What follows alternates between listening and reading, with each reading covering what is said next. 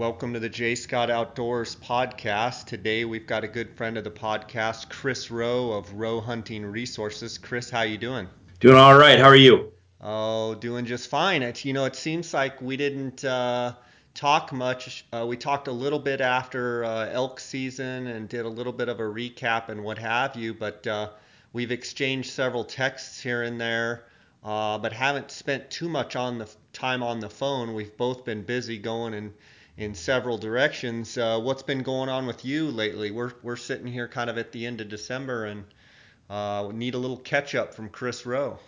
Yeah, it's. I think both of us have suffered from not having enough time to sit around and twiddle our thumbs. I think. No, the last time we spoke, I think I was on the. If I remember right, I was literally driving back from Arizona, wasn't it? Wasn't Yeah, the Unit 9 recap? So, yeah. yeah, dude, goodness gracious, there's a lot. So yeah, I drove. So yeah, from that point, I got home here in Kansas and literally parked the truck, unloaded the camper, did some laundry, and rolled straight into getting ready for all of our whitetail hunts out here on the properties that I manage out here in Northwest Kansas. So, I mean, it was hit the ground running. And I think maybe you and I talked a little privately. Uh, we had some just serious monkey wrenches thrown into the works this year. We had a major flood. I don't know if we talked about that or not, but we had a major flood on the primary river drainage that goes through our properties, historical flood, and it literally wiped out. It's crazy the amount of change that created through that river corridor. So we had the flood and all the debris, and it changed movement corridors. It changed trees that I used to put tree stands on. It changed movement. It changed all sorts of stuff. And then on the tail of that, we had a pretty significant drought. So our crop rotation this fall got messed up because it was so dry. The soil moisture was so bad or the lack of soil moisture was so bad that we couldn't even plant the fall crops that we normally plant. We had other crops that just would not dry out, and so we had a late harvest, drought. It was crazy, but we got everything. I got all the tree stands up. I got everything prepped. Food plots kind of touched up and worked on, and then yeah, that last week of October, our deer hunters rolled in and we started, and I have been going since. I mean, we just literally wrapped up rifle season last week, and so I'm kind of getting a chance to breathe a little bit. So I've noticed you've been doing a little doe maintenance lately. yeah, a little management. We we don't have any shortage of deer, that's for sure. And depending on, well, again, crop rotation and what our fields look like, and depending on where they are, they can just pile in. And there's some years, like for instance, when I first started this, part of the reason why I help the landowner manage the properties is to try to assist in reducing some crop damage. And so there's been years where he's had pushing upwards of $30,000 worth of crop damage just from deer alone. So we try to whack the bejeebas out of as many does as possible. So all of our rifle hunters, all of our archery hunters, we encourage them to shoot as many does as they want to physically take. Any non-resident hunter that draws it, if you've ever hunted Kansas as a non-resident, you'll know that you draw your buck tag, but they'll also send you a doe tag. Well, if you have a doe tag, you're filling it. We want you to fill it. And then in addition, we can purchase up to 5 additional doe tags just strictly for doe management. And I always buy my 5, and the landowners that I deal with, he buys his. And so we try to maximize them as many does as possible. So yeah, I have 2 tags left. And I think by the time this airs, I'm running a little promo, just a little, I don't know, sweepstakes, contest, just a fun little deal on my Instagram account. But I think by the time this airs, we'll be through it. But yeah, I've got 2 doe tags left. We're going to see. I don't know if I'm going to do it with a bow or I'm going to wait till the January rifle season. We'll see. But it's been fun. It's been fun.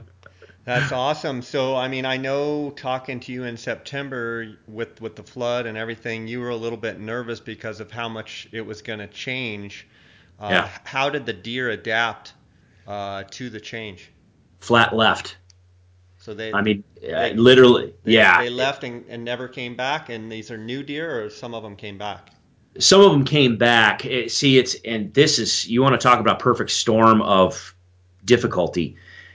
The flood came through, and the water level rose incredibly. The way our river bottom is anybody, well, folks that have seen me post some of the pictures may recognize it, but the river bottom itself is pretty low and shallow. Okay, so I mean, there's no real big steep banks. It's not a really narrow channel. I mean, it's a big wide open channel. Well, even though it was a wide open floodplain, the water level was depending on where you were in the creek bottom, 9 to 15 feet high. Even some of our ag fields that were under center pivot irrigation were 4 to 5 feet underwater. The water channel in our area was more than a mile wide from one edge of the water to the other. And so you had that much water. So you figure a mile wide, and let's just on average, let's just say 4 foot deep on the upper portions.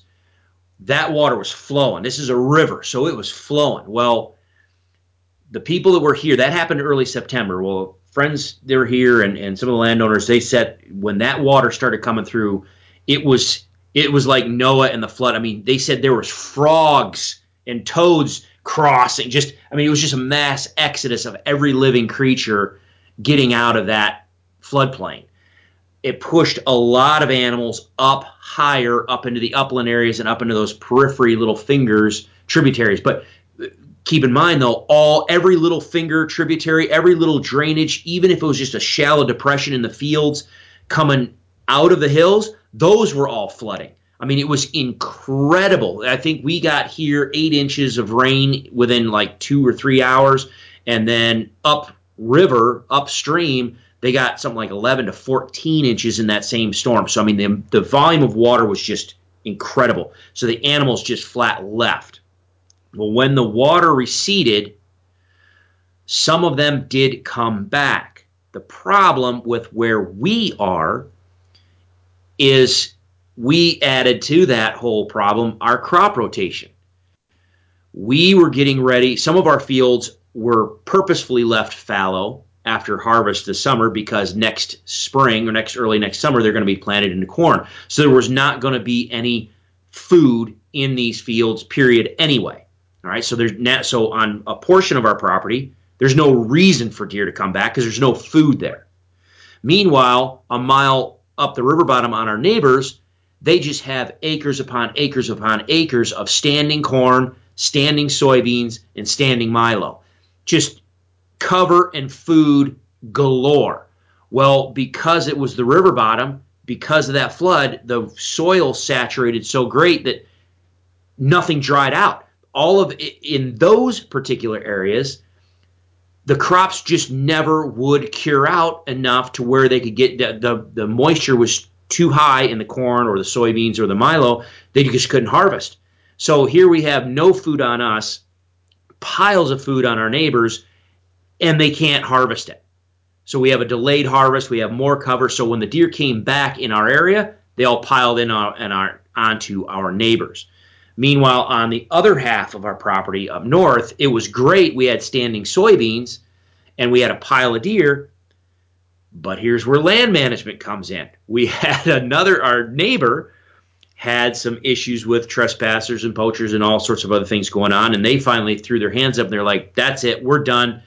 They shut down all the hunting on their property. They didn't let anybody come hunt. Well, normally the property that they adjoin next to us has a bunch of hunters on it, which that disturbance usually kicks those animals over onto us because we are typically the sanctuary.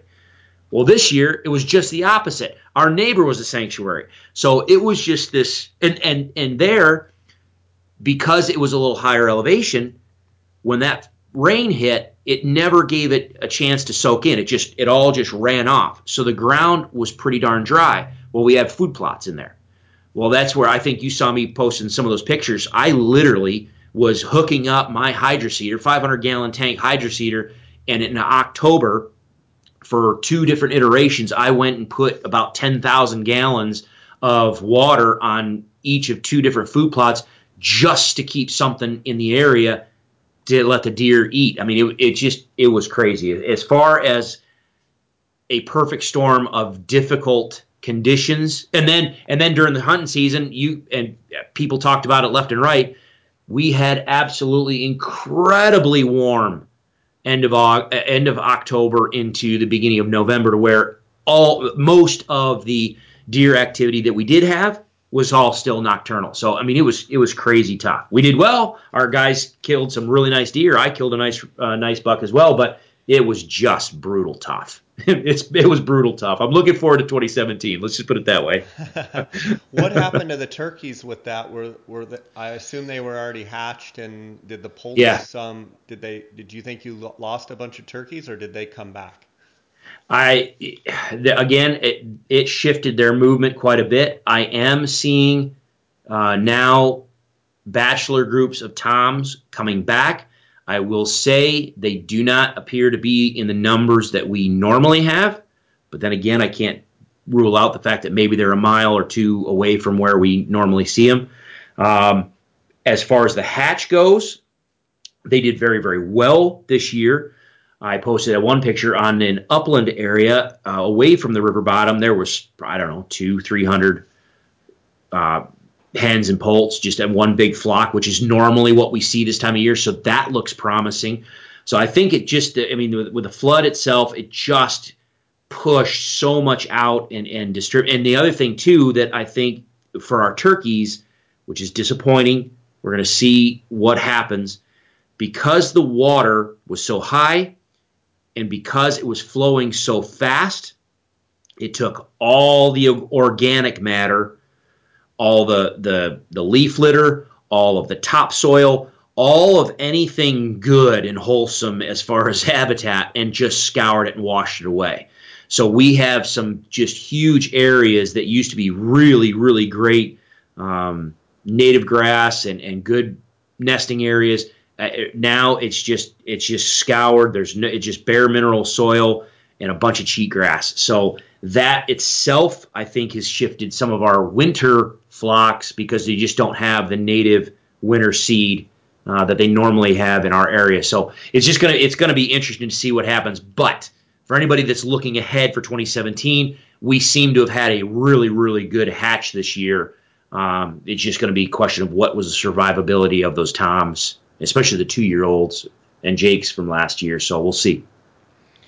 Gotcha. And lately, has your weather turned off very cold, or is it still kind of mild comparatively? Well, well, it's been mild but cooler. Obviously, this Arctic blast came down last week, and we had some brutal, brutal cold.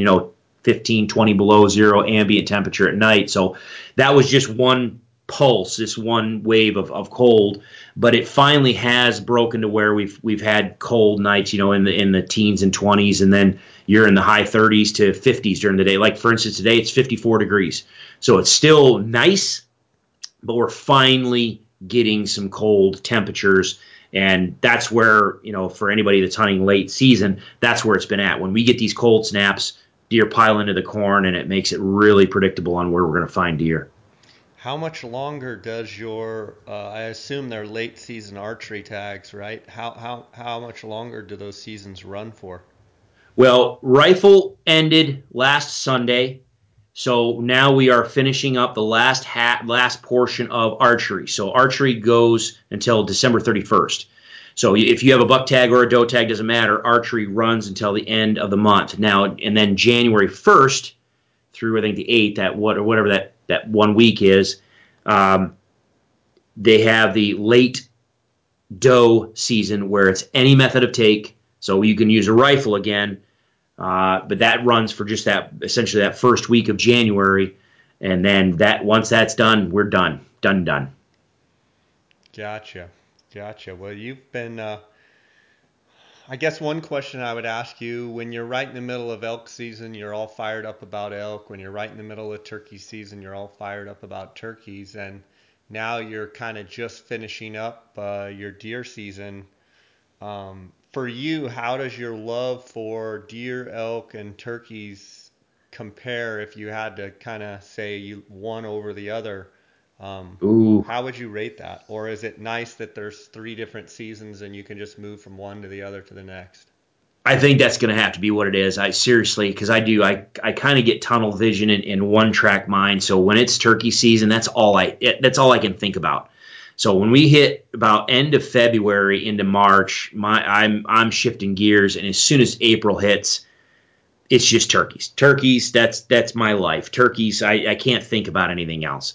And as soon as turkey season ends, about middle to end of May, I mean, it is. It's like, I'll have like a 1 week transition period where I've got to kind of defrag my brain and scramble. But then all of a sudden now it's all about prep and doing elk.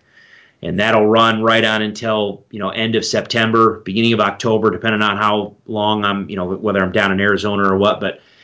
And as soon as that is done, I mean, my brain just switches, and now I'm all in on deer, and deer lasts until that late rifle. As soon as the late rifle is done, that's when I switch gears again. The only caveat to that is the Denver ISE show is something I've been invited each year to come back and speak at. So I've got seminars at the Denver ISE show that's in the middle of January. Well, they want me to talk about elk. So literally, as I have tunnel vision and blinders on now, everything is just, my whole world is whitetails. I've still got to get prepared and get ready for my seminar mid-January. So yeah, I'm glad that I do. I don't know if I could pick one over the other just because they're so different, and I have a passion for all three of them. I'm very, very grateful that they don't overlap. Um, yeah, I mean, I think for me, one of the things people ask me all the time, how come I don't get burned out? And for me, I think it's a function of having those different seasons of, fishing in the summer and, elk and sheep and coos deer and turkeys, and then back into fishing season. I think if all I did was chase elk, or all I did was chase sheep, or all I did was chase coos deer or fish all the time, I think eventually I would get tired of it. And I've always told myself that I want to kind of position everything where I don't get tired of my hobby and my passion, and somewhat my work being an outfitter and what have you. I feel like you can overdo it, and maybe some people, maybe they operate different, but usually for me, a couple months full bore, that's all I'm thinking about. After a couple months, I'm ready to shift Yeah. to the next animal, to the next strategies, to the next application of how I'm gonna, go about and do my hunts and stuff. So I'm sure you're the same way. Well, and absolutely. The only thing, 100%. The only thing too that I'll add with that is, I think for me, one of the things that's helped me, especially like you just said, now that we guide, I mean, obviously you've guided for years, and I've done some, but I've actually gotten into more of it now. Um, I think one thing that's helped me is not only the different seasons and kind of rolling from one to the next, but I always make sure I save some time for myself. So I am out there actively hunting for myself. I think that's the other thing too, is I know, turkey season, for instance, I'm running straight on through from beginning of April. It's absolutely every weekend. If not, I've got 3 days on a weekend, and then 3 days in the middle of the week, and then roll right into another 3 days. I mean, it's just boom, boom, boom, boom, boom. Whether it's two guys, up to last year I had five in one group. I won't do that again.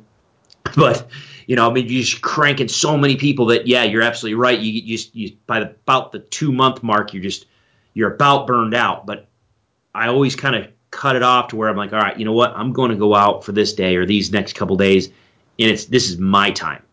This is my hunt. Just like the deer hunt this year, we had a couple of we had our deer hunts technically stacked. We had a bunch of people that are interested in coming out to deer hunt this year, but they didn't draw tags. You don't talk about, whether you believe in divine intervention or just just complete luck of the random draw. Holy moly, we had the potential to have 8 different hunters out here for deer.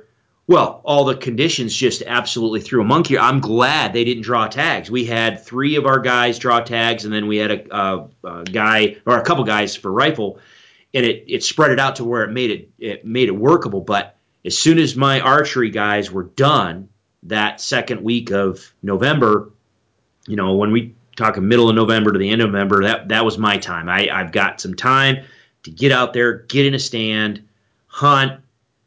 My hunt was one day this year. I mean, it actually worked out well. But having time to go out for yourself, for me, has made a world of difference as far as keeping me fresh and energetic and looking forward at every season.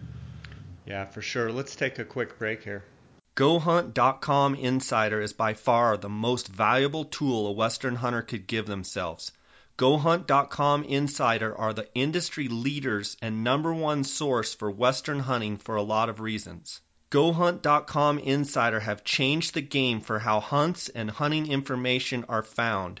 Within a matter of minutes using Filtering 2.0, you'll be able to filter by state, species, residency, odds of drawing a tag, specific hunting dates, and harvest success percentages to find the hunts that fit exactly what you're looking for. If you are a guy that applies across the West or just in your home state but want to find some new opportunity, there's no better way to do it than using GoHunt.com Insider. As an exclusive offer to my listeners, if you sign up for a GoHunt.com Insider membership for $149 a year and use the promo code JScott at checkout, you'll receive a $50 KUIU gift card. Head on over to GoHunt.com/insider and get yourself the most valuable membership a hunter could have. I have known the owners of the Outdoorsmans in Phoenix for over 20 years. They are the authority on optics and hunting gear. Outdoorsmans is the leading designer and manufacturer of high-quality tripods, mounting accessories, and pack systems for all hunters. Their customer service is the best in the business. Go to outdoorsmans.com or call 1-800-291-8065 and use the J Scott promo code to receive 10% off any products. Chris, I couldn't agree more. This year I actually drew that elk tag, that archery elk tag on the Beaver unit in Utah, and showed up and hunted September 1st through the 16th and didn't harvest a bull, but it was so fun being able to hunt myself, and was chasing a really big bull. And I'm happy to report that he made it through all of the seasons, including the late rifle season, and Wow. is alive and well.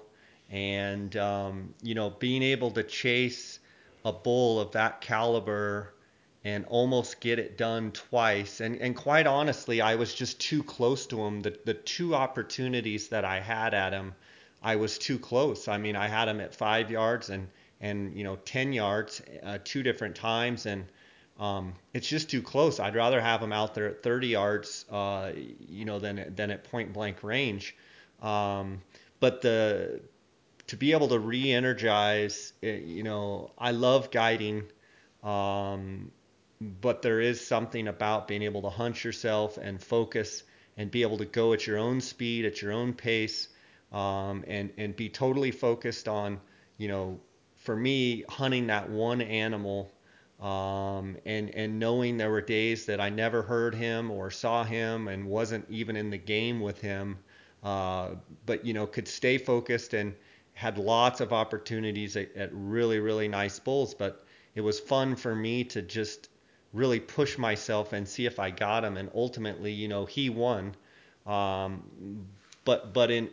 also he won. But I was also super energized as far as my own personal hunts, and it was nice. There was part of me that kind of questioned whether the passion was still as strong as it had been in the past. And for me, I think it fueled the fire even more. This summer I made it a point because I knew I was going to the Beaver in Utah, and I knew it was going to be a very strenuous hunt. I did my best to get ready by trail running, and I spend the summers there in Carbondale, Colorado, and it's a great proving ground, so to speak, or workout grounds to get in mountain shape. And quite honestly, I got there to the Beaver thinking that I was ready to go, and I would say now, I wish I had the tag now because I'm more ready now. One thing I didn't even tell you is, so I prepared all summer. I went through the whole elk season, and then from the day I got back from elk season, I told myself I was going to continue to quote unquote hike or trail run here around the Scottsdale area. And we're fortunate. We have some great mountain trails, 5-minute drive from my house and 10-minute drive from my house, and some a little further, but I can do 4 to 7 mile loops every single day, and I have not missed a single day other than I drove up to the Arizona Strip, and on a couple of these hunts that I've gone on where I had travel days. But other than that, I've lost 15 pounds, and I'm in what I would say I'll be 44 in February, and I'm at 177 pounds, and I'm as lean as I've been in a long time, and it's just feels so good to just maintain that. And it's almost like, yesterday my schedule was a little bit busy, and I had to get my run in before dark, and then boom, I was right back at it this morning, and it's just been a lot of fun. I guess what I'm saying is drawing that hunt really challenged me to just be in tip-top shape. And man, I've noticed through this fall in these different hunts, with the Arizona Strip mule deer hunt with my buddy, and with the sheep hunt, the December sheep hunt that I guided, the archery hunt, and then finishing this auction sheep hunt, and now staring the Mexico Coues deer hunts in the face, being in what I would call tip-top shape physically, has just made a huge difference for me. Nice. Well, if you want those pounds back, I found them. Yeah. So let me just tell you this, and full disclosure for everybody, because I don't lie about anything, and everything's on social media anyway. But dude, I'm actually just the opposite, and I'm not saying that on a prideful point. I am in rough shape right now. I'm probably the worst I've ever been. Beginning of October, or excuse me, got through all of October. I got done with Colorado, all through the mountains, running around Arizona for almost a month. So just going crazy. Got back here at home in October, and I was great. I was feeling great. Got all the tree stands up, got everything going. I got all the way to the end of October. We had to get hay for the horses. I had to move a couple tons of corn and other stuff. And all of a sudden, I think it was just a mild muscle strain on my back, lower back. I've always had a chronic issue with my lower back, and stressed it. It got bad, and I was like, well, I just can never give it a rest. And so literally, over the course of 3 weeks, I just absolutely torqued it about 3 more times, into where I literally just today have had a decent day where I can basically stand upright and not be in serious pain. I think I finally have worked out I still have some really stiff muscles, but the problem that has given me now, my hamstrings are just, I normally can, say I'm in the shower or whatever, I put the little massage head on, I usually stretch out. I usually can stand upright, knees back, and I can reach down, touch the ground, not a problem. And if I'm really relaxed, I can almost put the palm of my hand on the ground. I'm usually pretty good. Dude, I can barely, up until today, I could barely bend over and touch my knees. It's been bad. And so I haven't been able to do anything for literally, well, now it's a little over a month and a half. I've got some serious work to do. So I'm kind of looking at 27. Well, the end of this year and then rolling into 2017. I've got to find something, because that is one thing. Any of you guys and gals that are listening out here in the Midwest, it's one thing to live out west in the mountains and have that luxury to be able to run the hills. But man, in the Midwest, we go find hills and there might be 200 feet elevation gain. Yeah. Yay, yay. So I'm really going to have to challenge myself to get myself on a better fitness regime and get myself back up to par. But the funny part is that both, here we are talking about that, and both of us have been criticized in the past about, oh, you guys don't talk about fitness. Oh, you guys poo-poo fitness. No, we've never poo-pooed fitness. We just have always said it's not the most important things in killing stuff, I didn't think. But anyway, yeah, it's critical, and here I am. I've got to definitely get my butt back in shape. Well, I think anytime you have an injury, that can affect your activity level, and you know anytime you're injured, it's tough, and things can happen. It's just good to hear that you had a good day today, and maybe you can start bouncing back, and start slow. And that's Yeah. one thing I can even tell you after. I mean, in Carbondale, and I think this will reflect, being 43, coming out of turkey season, April and May, and I mean walking and doing a lot, but just eating pretty much whatever I want. And I've always been fortunate. I've been thin, but the older I get, the more I have to watch it. And then I really worked hard this summer, but it's taken me now. We're in middle of December to finally get where finally I looked down and started actually weighing myself and realized that I had started shedding quite a few pounds, but it wasn't like I was trying to lose weight. I was just trying to stick to my routine every single day, and it's finally gotten to where the trails are much easier. And I crack up here this Pinnacle Peak Trail right here by my house. It's 4.4 miles, and it's nice because you've got quite a bit of climb, and then you've got some downhill. It's kind of an interval training, and then you've got some steep and then steep down, and then you have to turn and basically do the whole thing over again. And I mean, even after elk season of being hunting for 30 days and being in the high elevations, I literally couldn't run that trail. And now I try to run all of the uphill sections and walk the downhill. I'm just not a fan of running downhill.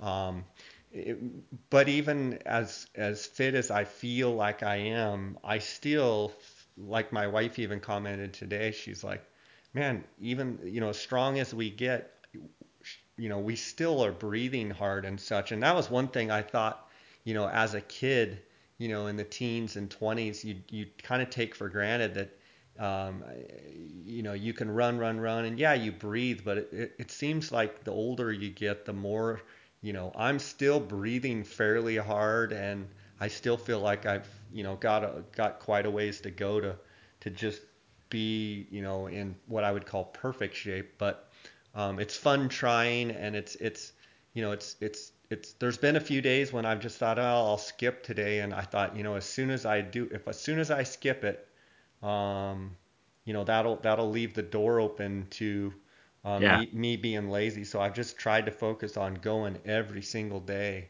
Well, And how? it's a time commitment, too. It's you've got to devote time to it. Most of what I do takes at least an hour, sometimes an hour and a half. Um, but the results, I'm really looking forward to going Coues deer hunting here. We've got a trip at the end of December. We've got a group of 5 guys, and then we actually have about a 10-day break, and then we're going back on the 15th of January, and for our rut hunt, where normally we'll do a couple rut hunts back to back.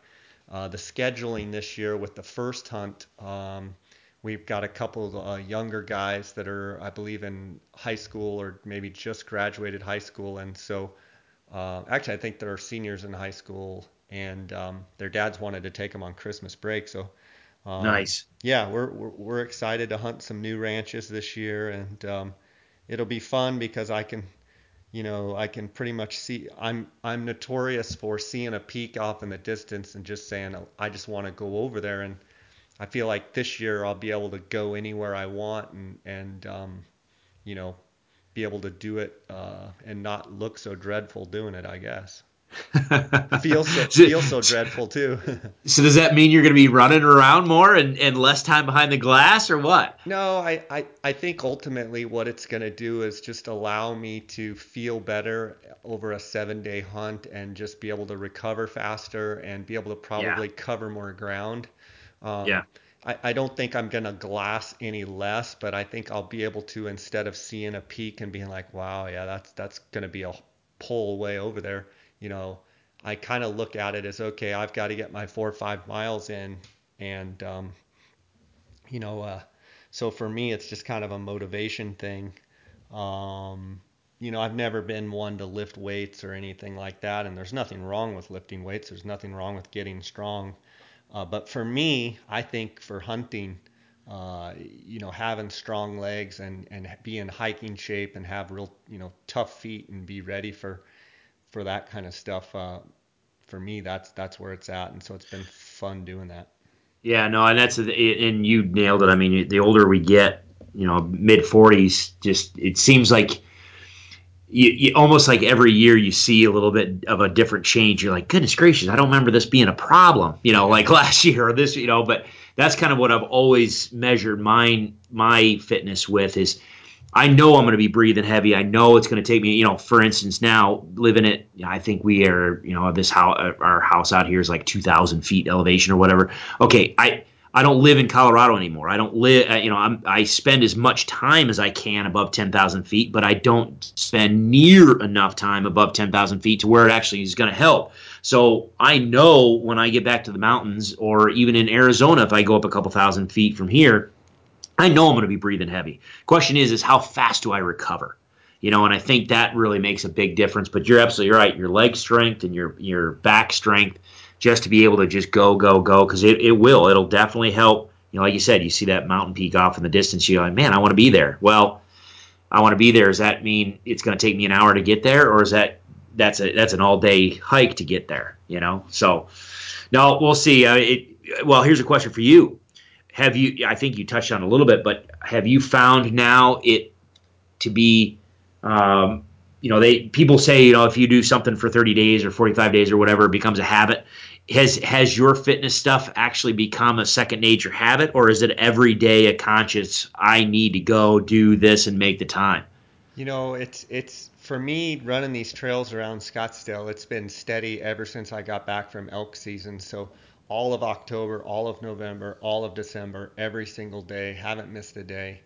But it's still, I have to just, usually I wake up early and I try and hit the trail right at sunup, and it's so getting so dark, getting so dark so early and getting so light so late, that it's not like I'm getting up at 4 in the morning. Usually if I'm hitting the trail by about 7 o'clock, the sun's just coming up.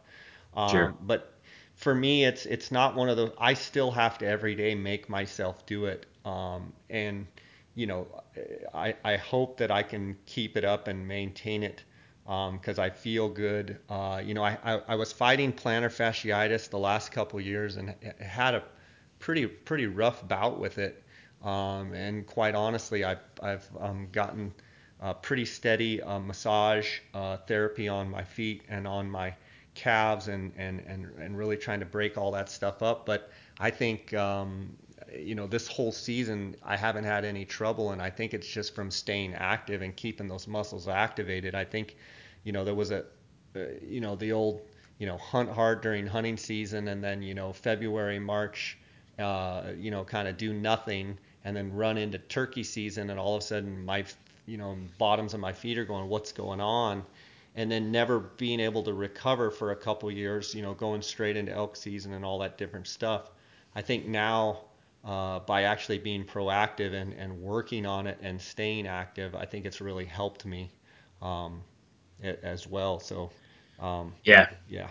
And that's you just nailed my typical life. It's just go nonstop active for a month or two or three for hunting season, and then all of a sudden the winter hits, and I'm here in front of my computer doing videos, sitting in a computer chair or whatever, where all of a sudden my activity level goes right to the floor, and then here's April, start carrying around decoys and turkey vests and blinds and everything else, and running, just going crazy for 2 months, and then all of a sudden, boop, shut down, and it's just I'm gonna have to get myself. I mean, once I can move, I'm just gonna have to just literally just force myself to get on a regimen and just get myself back to where I need to be, which is I already know I'm in a hole to begin with, but it's gonna be a heck of a ride, that's for sure. I my wife kind of laughs at me, and she doesn't like to hike with me very much, to a certain extent, because I'm one of those that if someone, I just don't ever like anyone to pass me, and it's really hard because there's some guys and gals in really really good shape, and she'll laugh at me because there'll be times when this buffed up looking dude all slicked up comes, and he runs by me going downhill, looking all great running downhill, and I walk downhill, I won't run. And then all of a sudden the uphill starts, and all of a sudden then I start running, and she's like, it doesn't matter how far that guy is. She's like, if you can see him, it's like you want to just reel him in. And I literally like kill myself trying to catch the guy, and he's got, a quarter-mile lead on me. And by the time I finally catch him, I'm ready to blow a nut down my shorts. I'm just exhausted, but it's just, I guess it's my personality of just, wanting to That's push what get push myself. that's what gives you that high intensity interval training right there. That's all. That's all it is. It's just motivation factor. That's good. Yeah, and That's then as good. soon as I get to the part where it drops back down and I can go to walk, and literally my face is bright red and my heart's beating You're out just of my sucking. chest. Yeah, but yeah, it's been fun. It's just a little bit of a change for me because I've really never been into exercise. I've been fortunate being thin and relatively, just kind of stay in decent shape. But yeah, so I've got that going on. I actually in October had a cool event after elk season and before my friend Danny Bright's Arizona strip hunt, deer hunt. I got an invite from a professional golfer friend of mine.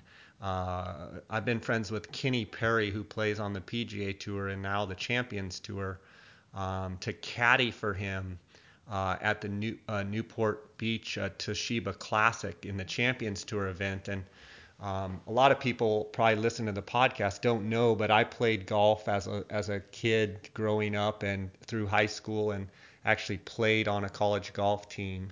And I put a lot of my efforts of my life into trying to be a good golfer, and was never that great in the grand scheme of things. Was always fighting for maybe getting to travel on the fifth position. In college they travel five guys, and I made some tournaments, but really loved golf, and that was a big part of my life till I was probably 20, 22 or 23. And since then I don't play. I probably haven't played twice in 10 years.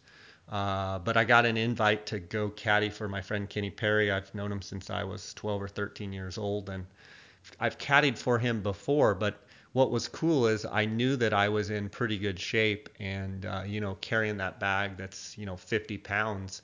Um, it was awesome being able to carry that bag for 3 days, and just carry it and not be tired, and that was a fun experience. He kind of finished middle of the pack, but we had a great time. And then went on that strip hunt with my friend Danny Bright. He had actually booked the same guides, MDA Outfitters, Breck and Bronson Bundy, the same guides that Dar booked last year when Parker drew that mule deer tag, and Parker shot that great buck, and of course Breck shot that 290-inch giant. The guide actually had a tag himself, and some would say, well, why would you book with the guy that has a tag himself? Darn, I thought it was a great deal because we knew he'd be doing a lot of scouting, and Yeah. figured we could shoot, I say Parker could shoot any buck that, Breck didn't want to shoot. So it worked out great. Well, Danny booked MDA Outfitters for his hunt, and Danny, Chris, is the guy that also spends the summers. Him and his girlfriend spend the summers in Carbondale, Colorado. So he fishes with me, Nice. three or 4 days a week, all summer. And so he was really looking forward to that hunt. And so Dar and I went up there for that hunt, and we had a great time.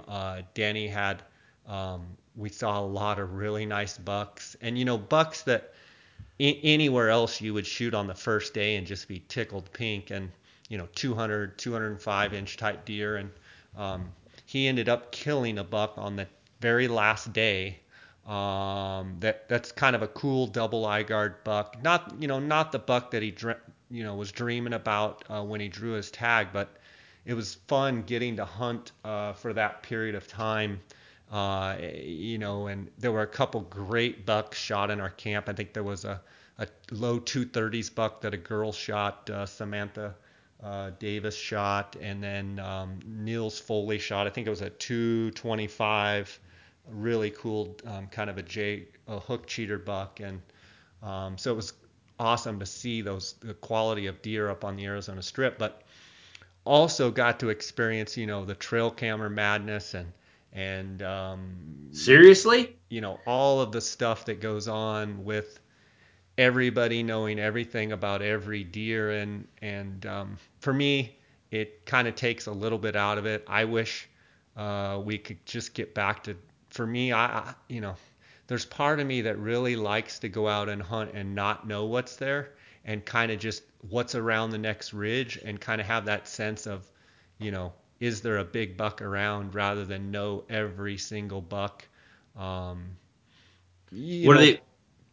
are they putting game cameras on? Just water holes or trails, or what are they doing? Yeah, let's take a quick break here and I'll dive into that. Reel game calls featuring the elk reel.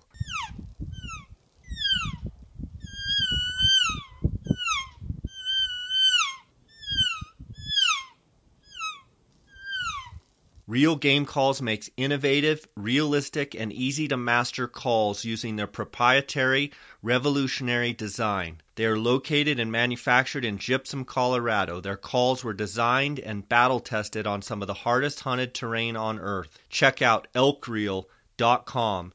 Use the promo code JScott and receive a 20% discount on all purchases. Go to www.elkreel.com. PhoneScope is a company that makes custom-molded, precisely engineered smartphone digiscoping adapters. Photographing wildlife has never been easier. It is simple to text photos and videos from your smartphone and share them with your friends. PhoneScope stands behind their product with a 100% money-back guarantee. Get yours now by using the JScott16 promo code and receive 10% discount on all purchases. Check them out at PhoneScope. That's PhoneSkope.com, or on Instagram at PhoneScope. Yeah, so the game cameras up on the Arizona Strip is a lot like Unit 9 in the fact that all over the Arizona Strip, and I don't want to come off like I'm an expert at all. I've only been there 3 or 4 times in my life for several hunts. I don't guide there. I just have been able to accompany friends of mine that have drawn the tag. But there's trick tanks, or game and fish, game waters, Gotcha. all over the unit. And there are stock tanks as well. There's not very many springs, but there's a lot of trick tanks. So every trick tank literally has 8 to 15 trail cameras. And I mean, you can be in some remote, like the Arizona Strip is huge. Like there's places that you can go drive through Arizona, go up through Vegas, come through St. George, and then come down, because obviously there's a big canyon in the way called the Grand Canyon. So there's only a couple ways into the Strip. But if you go up that way and come from St. George, you can drive for like, I want to say it's like 98 miles and still be in the Arizona Strip, Jeez. from north to south. Um, and people don't get a grasp until they're up there of how big it is. But in essence, in order, man has a tendency to overcook things and overdo things, and I just feel like, I never thought I'd say it, but I almost feel like the trail camera deal has been overcooked on the mule deer and on the elk. I don't feel Yeah. as much on the Coues deer because there's a lot of live water and a lot of springs, and it just doesn't seem to be as much of a problem on the Coues. But the mule deer, especially on the Strip, anytime you get big giant deer and you get humans involved, and then you add, guide services and outfitters, which I'm one of them, not necessarily up there, but I'm a part of the outfitter brotherhood, so to speak. You get egos involved, you get, guys wanting to shoot big deer, and there's nothing wrong with that to a certain extent, but it just seems like we've overcooked this deal. And like I said, I sure wish. I'm not saying that banning trail cameras is what I'm asking for, but maybe we do something like we let guys run cameras and scout, but then when the season starts, or maybe 2 weeks before the season or something, you just pull all cameras, and if there's a camera found, it's confiscated. And maybe we could get back to just, not knowing everything about it. Now, my personal opinion on private land, if you own a big ranch or you own a big farm or a big piece of private and you own the property and you can run 1,000 trail cameras, I say go for it, because the difference in my mind is you're not interfering with someone else's hunt. And Yes. I think by having all these trail cameras on public land, and you've seen it in Unit 9, I think one of the biggest problems is you end up having to go check your trail camera at all hours of the day, and you end up interrupting someone else's hunt. The other thing is, I think it creates this sense of, that's my buck. Yeah. And Yep. that buck over there, that's my buck. And this buck over here, that's my buck. And just because you have a picture of them doesn't mean that it's your animal. It means you've seen a picture of them, but it's just as much the camera's next to you's buck as it is yours. Oh, well, this guy doesn't spend as much time as I do, so that's my buck. Well, really, if he has a camera, or he or she has a camera up there, it's every bit theirs as it is yours. But it seems like we've overcooked it as humans, and a lot of guys don't play well with others, and I'm guilty of the same thing. So I'm not like talking down about anybody. I'm part of the problem myself, I think, having my own human ego. But yeah, what are your thoughts, from what you saw in Unit 9 with the same thing? Well, and here we are, almost an hour into this one. I think we're going to have to make this a two-parter. We talked about it, I think, and I don't remember if we talked about it on the last podcast or if it was just you and I talking on the phone. But man, oh man, the combat bow hunting, or combat hunting in whether it's rifle season out here in Kansas, whether it's wherever, it doesn't matter. There's all sorts of different sportsmen and there's all sorts of different hunters with all sorts of different value sets and what they culturally find acceptable or what they want to do. And it seems like, a lot of times it seems like the certain type of hunter just will gravitate towards a certain type of outfitter if they're going to use an outfitter, or they're going to hunt a certain way that may be not what I enjoy or you enjoy. Let's just, like, for instance, Unit 9, we talked about the fact that, and it's not just me, it's not just you. There's a couple other guys that are well-known outfitters in that area that, we just sit back and you look, and I'm new to the game. You guys have been doing it for years and years. Last year was the first time I guided. But goodness gracious, it seems like the fun has been ripped out of it.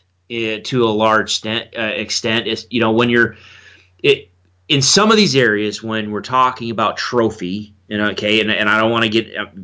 We're talking about limited entry unit. We're talking about premium units here. So if you're putting 20, putting in for 20 years to hunt a certain area, you're not putting in 20 years so you can get this awesome piece of meat. Let's just put it out. You're putting in 20 years to hunt Unit 9 or 10 or 23 elk in Arizona, or you're putting in for how many years does it take to draw a strip? Well, you 10, pretty much have to have max points as a non-resident, and which is what? 18 points. Okay, And so even as a resident, like Danny had one less than max, and so I mean, most yeah. people have 15, 18, 20 years put in. Yeah, you're not putting in 20 years to go hunt the Arizona Strip so you can shoot a 2x2 meat buck. That's not the point. The point is you want a trophy animal. You want and let's just not even use the word trophy because everybody's trophy's different. You want an animal that has gigantic stinking antlers. Right. All right, period. That's what you want. And so you're right there. You're putting a qualification on your standard of what you want out of that hunt. That's boink right there. I want big antlers. Okay, well, how big? Well, and how big, number one, and number two, how much of that emphasis? What is the level of priority of that emphasis? There are some hunters. You've had clients like this, and I know Steve has, and other people. I drew, or whether it's the Arizona Strip for mule deer. Okay, I drew a strip tag. I want a 200. I want I want a buck that's over 200 inches. And I'm guessing. I'm not a big mule deer hunter, but I'm guessing that a lot of guys are not even a 200-inch buck. They want something significantly over 200 inches. Versus, Unit 9, 23, 10, whatever, as far as elk, it's, I want a 380, I want a 400, I want, whatever. Okay, if you put that number to it, how important, just what is that level of importance on that particular number? There are some guys that, man, that is the end-all, be-all. It has to hit this number or else it's not a successful hunt. And so, goodness gracious, you grind, as far as us being the outfitters, you grind day in and day out just trying. Meanwhile, we're passing up really fun opportunities or an experience that we've had, calling a bull, or you see a deer, or you get to where, okay, well, it didn't meet the magic mark, so let's just move on. Well, dang it. We could have had a heck of a lot of fun with that 360 bull. You know what I mean? To where I don't know. So it becomes problematic. And then when you have, like your discussion, describing here, every camp, you got 110 assistants. You know what I mean? One hunter in a camp, but he's got 10 buddies helping. I'm guilty of it. I know you're guilty of it. We all try to fit along and play in, but you're absolutely right. It becomes, we saw it wasn't so much this year, but last year where people sitting water holes pretending to be hunters. They weren't hunters. They were just cobbing a squat on a water hole because, well, this is quote unquote my bull, and I've got to save this bull for my buddy. He's hunting over here, and then we got another guy over here, and over. Basically, just cobbing a squat on these areas and excluding everybody else, and just, man, it does take the fun out of it. And I know a lot of people get burned out. You and I talked about the fact that I enjoyed my guiding and my client this year, but I did go ahead and renew my Arizona outfitter's license. But I seriously think that anybody that picks up the phone and calls me and says, "Hey, Chris, can you take me?" I think I'm going to be picky on who I take. If someone says, "I want to hire you because I want a 380 to 400-inch bull," and that's all I want, I may just say, "No, thanks, call someone else. Call a number of one of these other outfitters." But if someone calls up and says, "I want to go experience Unit 9, or I want to experience such and such," let's come out and have fun. I'm going to work my butt off. I'm going to try to find the biggest bull in the stinking unit that we can find. Or like for here in Kansas, I'm going to work my butt off and try to find you the largest deer that we have on our properties. And I know we've got some smokers, but more importantly, I'm going to bust my butt so you have one heck of an experience, and it's a fun experience, not a pressured experience. I don't know if that makes any sense or I'm rambling, but Yeah, dude, no, I mean, I think that goes back to like what I said. I feel differently on public land than I do on private, and some may think that that's, you know, a little bit weird, but I feel like on private, you own that land and you have every right to know every inch and every animal that lives on it, even though you don't technically own the animals. If they're on your property and you want to know about it, I think the biggest problem is, on your, or the biggest difference is like on your own property, you actually own that property. You can decide which hill you want to sit on, which tree stand you want to sit on. yeah, You can walk through a field knowing you're not going to screw somebody else up. I just feel like on public land, it's created this real entitlement. It's created this real, like, that's mine. yeah, I know that buck, I know that buck, I know that bull, I know that bull, I know that ram, or whatever. And it's, to me, we've gone too far. And I'll just say it. I think we've gone too far. And I think that something has to be done to make it more of, um, just not so interfering with other people's hunts. yeah, That's the problem for me, is it interferes. Everybody knows everything about every animal, that the elk, the sheep, whatever, they don't have any chance to you know try and escape. I mean, they can't go get a drink of water anywhere without getting their picture taken.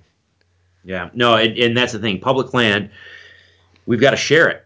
I mean, bottom line, we got to share it. And yes, you spent 20 years to draw that tag. Dang it, this is my time. It's 20 years. I finally got my tag, and dang it, I'm gonna. Yeah. Well, guess what? The guy that you're looking at, that you're racing down the road and trying to drive off the road, or you're yanking his game camera off the tree, or you're throwing his ground blind in the middle of the water hole. The guy that you're lashing out at, he spent 20 years, or she spent 18, 20 years. They're in the same boat. And I think that's exactly it. You get some of these people that just, and it's not everybody, because there's some really good folks out there that we ran into that, anyway, you have to, it has to be, I don't know. I used to be a strong proponent of we have to police ourselves, but goodness gracious, that just doesn't work. And out here on the private land, I agree with you, private land. However, I can show you numerous examples where landowners have said, yeah, come out and hunt. Well, they don't manage it. They don't monitor it. They don't control it. And guess what? It gets to be just as ugly, if not even more so. Fights, damaged property, people interfering, running stuff in with trucks, just shooting out of the truck, even though there's people sitting in a ground blind somewhere, people going in and stealing people's ground blind off of private property. It's not even their property, Yeah. just because it just becomes this combat type of ordeal. Whereas, that's why we do what we do and how we do it. We allow a fair, I would say, a high level of hunting on our properties, but it's managed to where we don't have to worry about that. Okay, you're going here, you're going there. This is when you're going to be there. This is when you're going to be here, and we share it. We make it work so everybody has a quality experience. The thing is and this is where I think I struggle in my head is, again, what you're dealing with, though, and here we are talking about, that's our value set, Jay.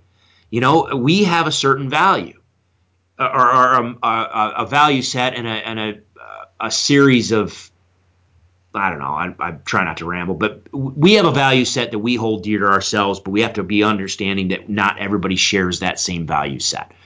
I get done here, with rifle season, and I just cringe. It just makes me cringe seeing people just driving pastures with trucks, shooting out of the window with trucks, where they're just going through and just pushing out one river bottom and pushing, I'm going to push out landowner A's property. I'm going to push it over into my property so he can shoot whatever, comes out the other end. It just, drives me. But that's culturally, I mean, that's how you deer hunt. I mean, since you're a little tiny kid, that's all is we get, rifle season shows up and we get in the truck and we drive the pastures and that's how we hunt. Okay, that's not how I hunt. But, I mean, as long as, if it's legal, then okay. But if we're talking about public land, you do. I think at some point we have to sit there and say, okay, how do we somehow find a harmonic balance between everybody's value set and that just incredible desire? I mean, I think there's a lot more people that are out there just wanting either a quality hunt experience or a quality animal, and sometimes nary the two shall meet. It just causes conflict. But I don't know. I don't know if that's more laws. I don't know if that's more education. I don't know what you do.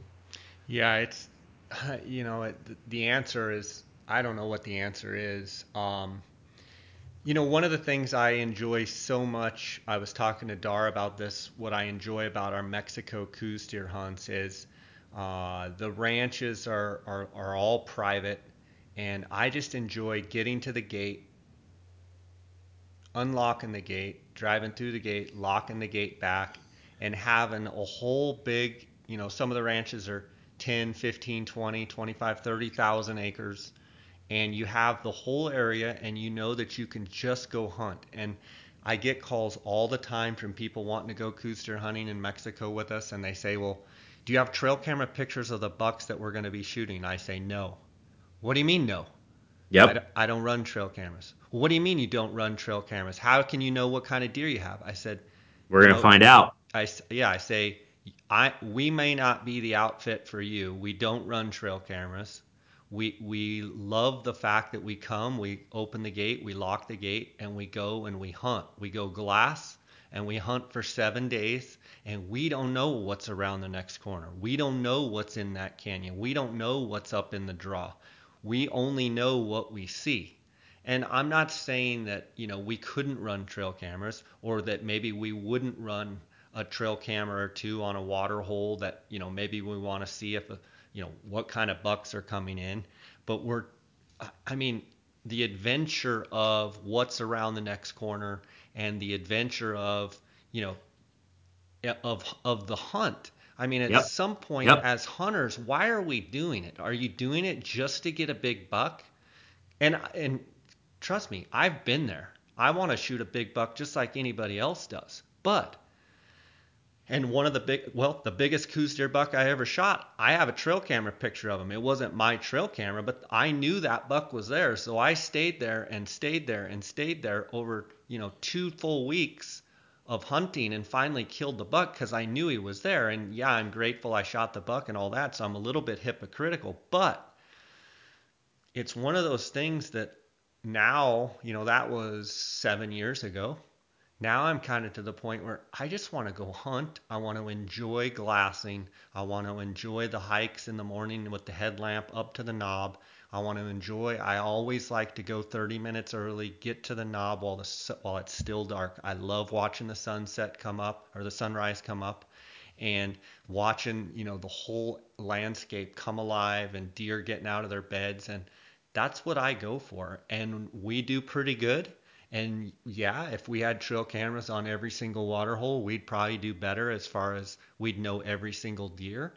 But that's not why I do it. I do it because I may go for 6 days, and all of a sudden on the seventh morning I glass over and there's a 125-inch buck standing there, and I crap down both legs and shake like shake like a dog peeing razor blades. But it's like that's what gets me going. And if I knew every single deer that was there, it wouldn't be near as fun. Seems like it'd be stressful because you'd be so stressed out about trying to kill some particular buck that you would lose the fun of why you're even there in the first place.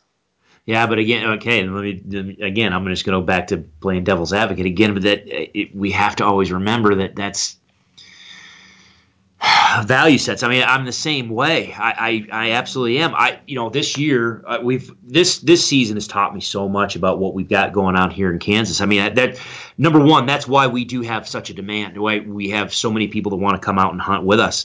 And if it wasn't for the stinking draw, goodness gracious, we'd be able to really kind of cater to some folks a little bit better. But just so many people nowadays just want a quality hunt experience and I don't care whether you're talking about public land or not. And that's why more and more people are putting in for more and more premium units and wanting to get farther back in the backcountry, get away from people. Why? Because you want to reduce the impact of other hunters out there that don't maybe not hunt the way you do or not as carefully as you do or whatever. So I think more, whether you're a public land hunter or a private land hunter, I think there's a very strong trend to move towards a quality experience, but yet our quality. What the question is the quality of antler or quality of experience? And for us, the same thing. It's quality of experience. And one of the things I've learned this year in these linear corridors that we're dealing with, it doesn't matter. I next summer I am not running trail cameras for deer all summer long to take inventory of the bucks that are on our property. It's pointless. It's useless because the deer that we have up and down our river bottoms in the summer are not the deer that show up in the fall. Literally every year it's been like this for the past 4 years. Doesn't matter the habitat, doesn't matter the crop rotation, doesn't matter. Our summering bucks are not the bucks that are here during the rut. They just get out and they move. They make that pre-rut move and they hit the ground running. And all of a sudden we have deer that we've never seen before. Those are the deer that are running the creek bottoms when hunting season rolls around. So most of the time I've got trail camera pictures of awesome deer, but that may be they might just show up once and they might not show back up again for 2, 3, 4 weeks because they're running these long corridors and they're just making these routes to where our hunters every morning is the same way. We know what we saw the night before. We saw that morning. We know what the wind direction is going to be doing. We know where the food is. We know where the does are. So let's just go climb in a stand and let's just see what shows up. And the deer that we killed this year, I killed a buck that we did have on game camera, but the other hunters, I mean, we had one hunter shoot a beautiful, beautiful big mature buck, mid 150s that we had no clue that was ever around. But then our other hunter saw a couple of, I showed him some game camera pictures. He saw those 2 deer and man, I can't blame him. I mean, they're mid 160s, almost 170 class whitetails with that. And one of them was probably about a 250 pound and that would have been dressed. I think he'd have probably tipped the scales at 250 pounds dressed. He was a giant. And as soon as he laid eyes on that, well, those are the only deer he wanted to hunt. So, I mean, it was, I don't know. Goodness gracious, I don't know. People want a quality experience. Just trying to find out what that means to everybody, and I don't know. I don't know. There's so much going on. It's a can of worms, dude. It's like there's no way to make everybody happy. It's just I think I've come to a point where I've seen other people's hunts affected and ruined, quote unquote, from cameras, and I've seen other people's hunts ruined or their experience ruined from, people thinking that they own different animals and that they're going to flood areas, and it's just like, I've kind of gotten to the point where I just don't want it that bad. I don't need to shoot something big that bad that I'm going to ruin somebody's hunt. Well, what's on the strip there? Has anybody done? And I know we don't do this on elk in Arizona to a certain extent. For the strip, has anybody run and looked at teeth wear, jawbones, age of some of these animals? I mean, if you're talking, and maybe it's moot point because if the strip is that big, maybe maybe these deer just get absolutely lost in there. But are the people that are killing these 230 plus inch deer, or whatever, are these like 8-year-old deer, or are these younger age class deer that just have exceptional genetics? Well, I think it's a little of both, but I think there's nowhere in the world that has as good a genetics as the Arizona Strip. I think, if you look at other places that have produced big bucks, I mean, historically the Strip, and I don't want to speak like I'm an expert at all. Like I said, I've been up there 3 or 4 times just on hunts, and but my perception is that the genetics and the country up there yield big bucks. Whether a 4-year-old buck that's just a giant, just great genetics, everything's just working out right, or he's a 230 buck that's a 8 or 9-year-old that's it's both. That place is crazy. And there's only 75 tags in B, and I don't even know what there is in A. I think there's like 50 or something in A, but Okay. 13A. But you know, I think half of these big bucks would not get shot if there weren't for cameras, because Yeah. they run such a big area sometimes. They only need to water once, and as soon as all the guides know that buck's around, they'll just flood that area on every single point and knob over and over and over and over and over until they finally get them. And it's at some point I think we need to let the animals do their thing, and there has to be some reprieve, some sanctuary of knowing that they can just do their thing and be deer. But it's not illegal. So I mean, I get it, and I am hypocritical when I'm talking about this, but it's kind of like I've finally gotten to a point where I just think something needs to be done. I don't know what that is. I have some of my ideas, but I'm glad that I'm not in charge of having to figure all that out, because it is going to be a tough task for somebody. But, you know, yeah, it makes for good conversation. I know the Gritty Bowman, Brian Call, I haven't listened to it, but he had a couple podcasts on trail cameras. But I've heard some good feedback from that. And, they do a good job over there. The guys at the Gritty Bowman do a Yeah. good job. And, another, just kind of changing gears totally, another podcast that I like and listen to a lot on my trail running is Knock On podcast. Oh yeah. Yep. Dudley. John Dudley. Uh, he's such a technician with archery equipment. I highly recommend to guys out there that are into archery, listen to Knock On podcast, and that's spelled like NOCK, Yeah. on, and you can find it on iTunes. I think you could probably just Google it, but that's one I listen to. And there's actually a few business podcasts I listen to, like Gary Vaynerchuk, Ask Gary V. He's a foul-mouthed New Yorker that says the F word about every 6 words, which I don't like, but he does have some incredible stuff on marketing and content and business, and so I do listen to him some. And yeah, I mean, I get people sending me messages all the time that they listen and love my podcast, and I'm grateful for that. And I also listen to podcasts myself, and I know that it's a great way to learn and pass time, and to also hear other perspectives. So I listen to some real estate podcasts, the Rich Dad Poor Dad, Robert Kiyosaki. I listen to his podcast sometimes. I listen to social media marketing podcast,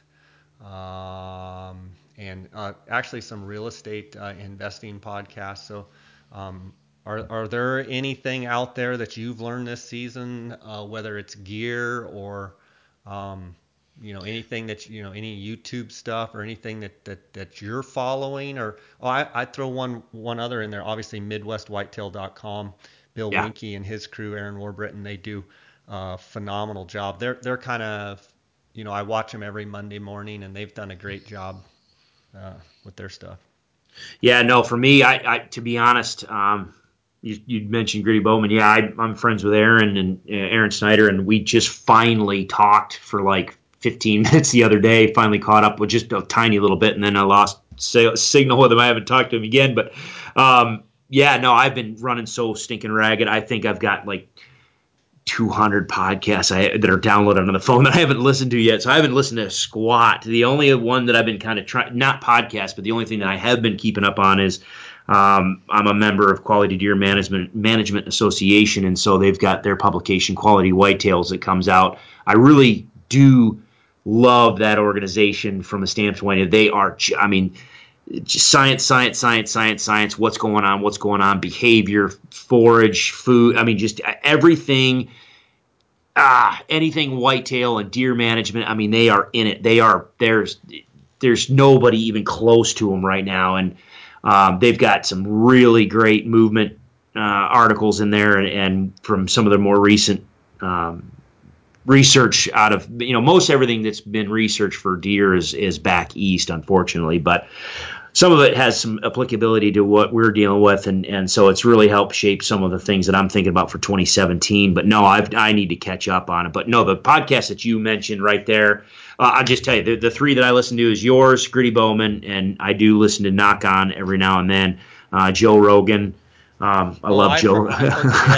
Joe. I listen to just some of the hunting ones.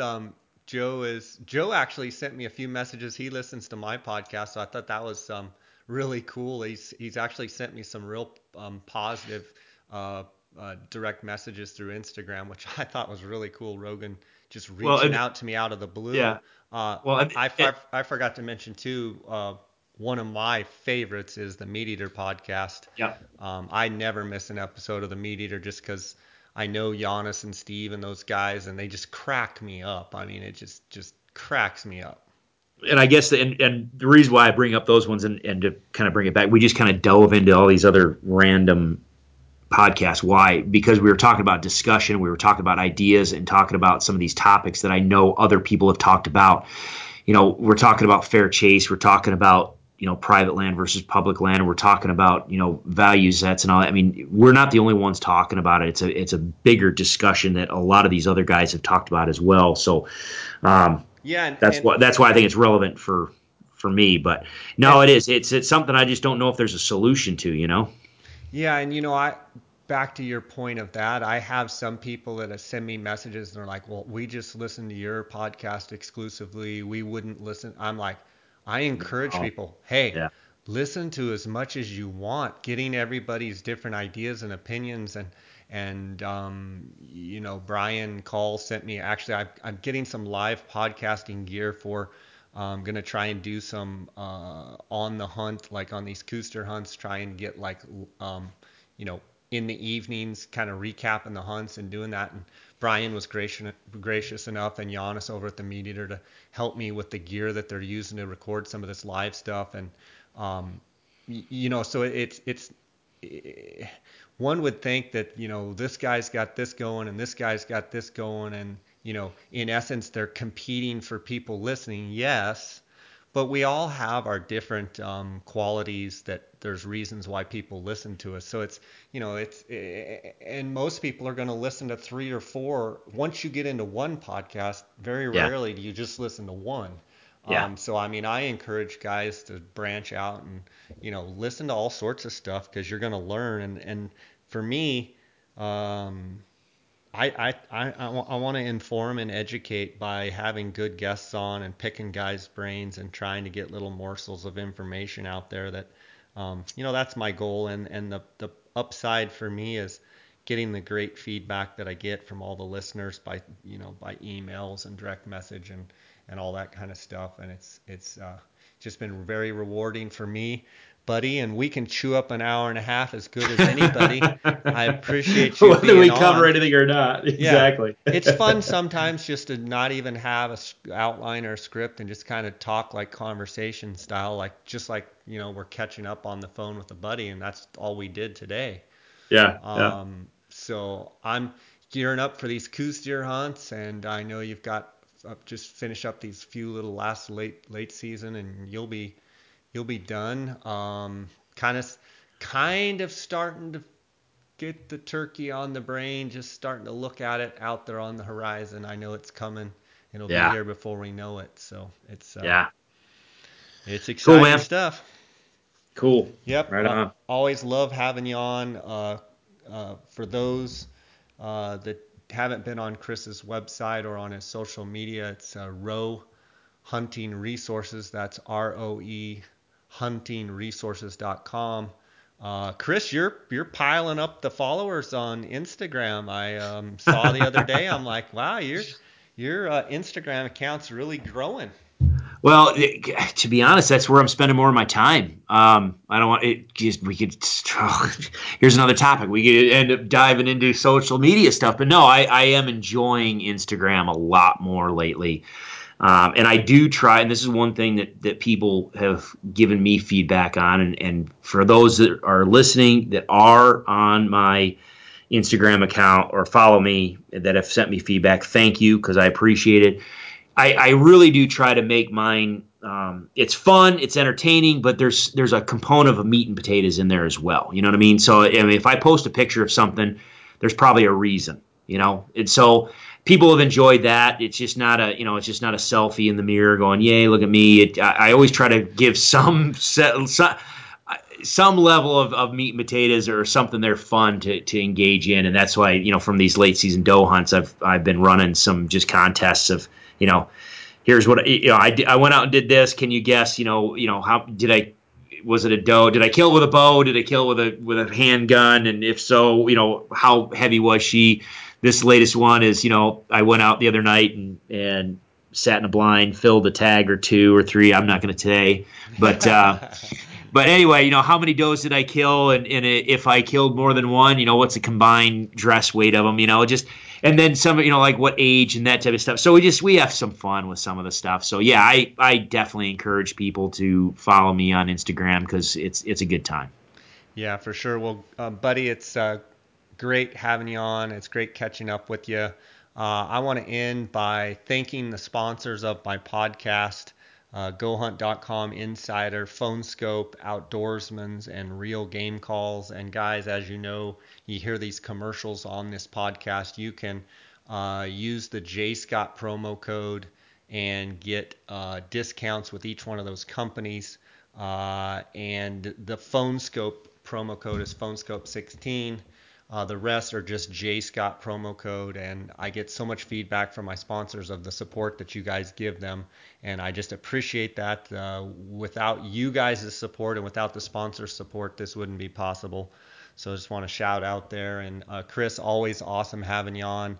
Look forward to doing it again. Looking forward to turkey season. You and I bouncing stuff back and forth coming up here in a couple months. So take care. God bless. Have a great Christmas holiday season, and look forward to a great 2017 and all the great things that you're going to be doing. So keep it up. Absolutely, buddy. man. All right. Well, I appreciate it. Thanks again, always. And Merry Christmas to you guys as well. And look forward to our next conversation. All right, buddy. Take care.